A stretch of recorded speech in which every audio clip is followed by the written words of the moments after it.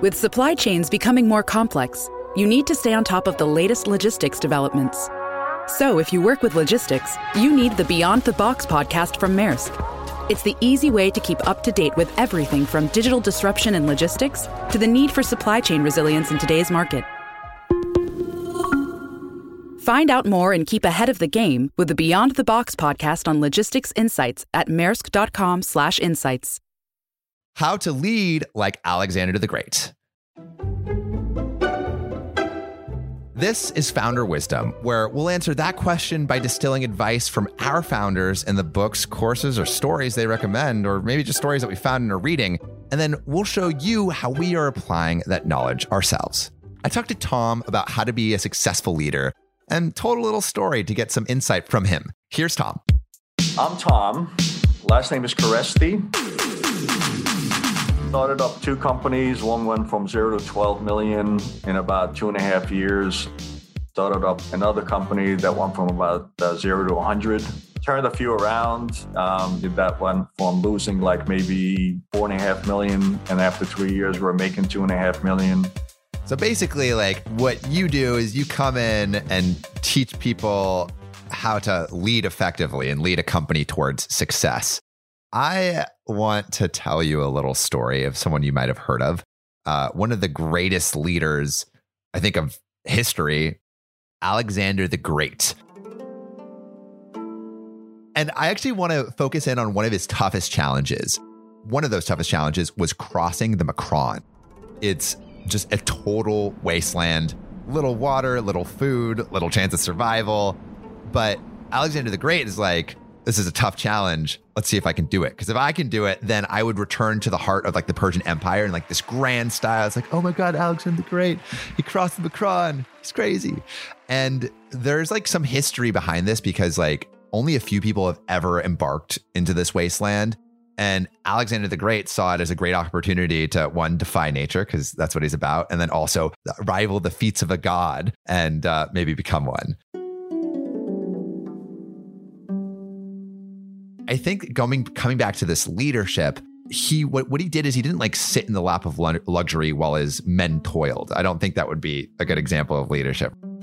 You know, I'm a big advocate of servant leadership. What does that mean? Well, servant leadership, it's a buzzword today because everybody uses it. But servant leadership basically says, look, I have to serve my customers. I have to serve my community. I have to serve my employees.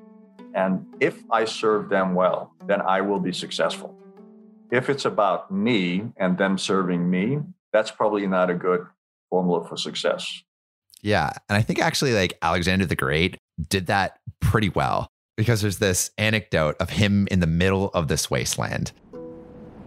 He's in the middle of the Macron. There's like no water, no plants, not even like a scurrying lizard can be seen. And his men, as well as himself, they're like dehydrated and exhausted.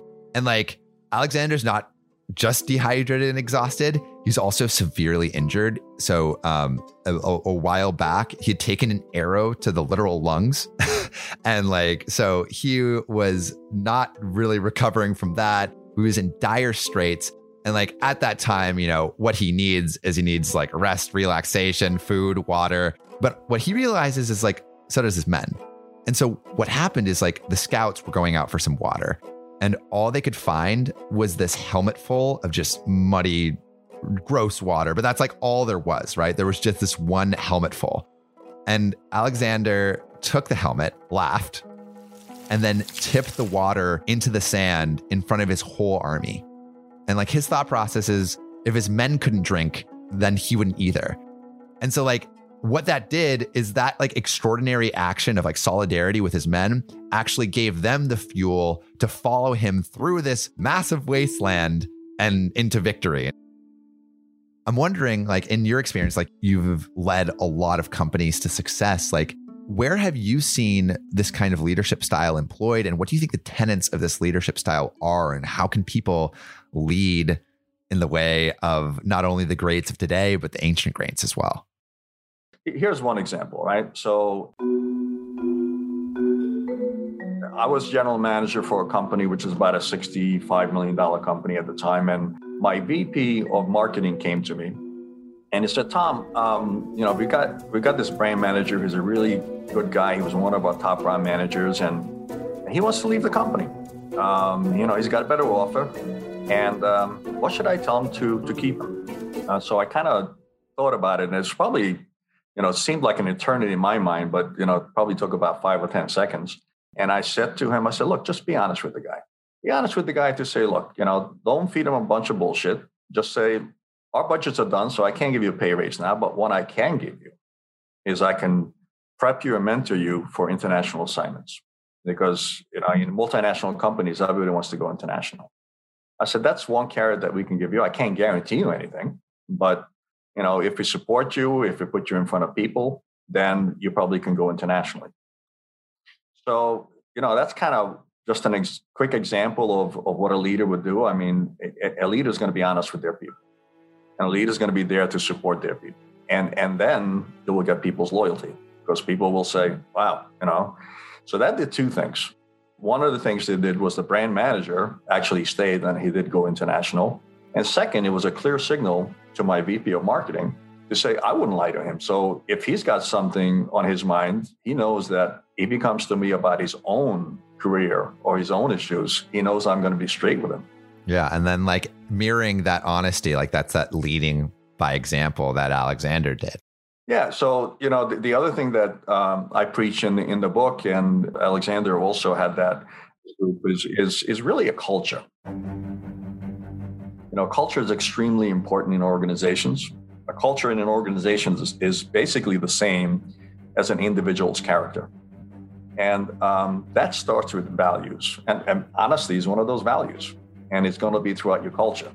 So in, Alexander the Great's team, he also had some form of culture. I don't know what that culture was, but that culture enabled people to rally around him. And not just rally around Alexander the Great, but rally around a cause. And that's a lot more important than the individual. If you get people to rally around a common cause and they buy into that common cause and they have that culture, then that's more important than any leadership role that you can have in any organization. So with all that information, Tom, where can people learn more about you and your keys to success and your book? Buy the book and read it. It's pretty simple. You can find it on Amazon, Barnes & Noble, wherever. It's called C-Suite and Beyond, the 4 Keys to Leadership Success. And it's just kind of a fun collection of lifetime stories. What gave me the inspiration to write a book is I was just jotting down, look, when was I successful and what was I doing?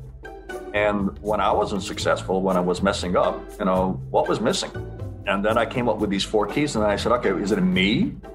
Or do other leaders have this in common too? So I looked at, winning companies, I looked at, winning leaders, and I said, all right, well, these successful people and successful companies, do they also share these 4 keys? And the answer was yes.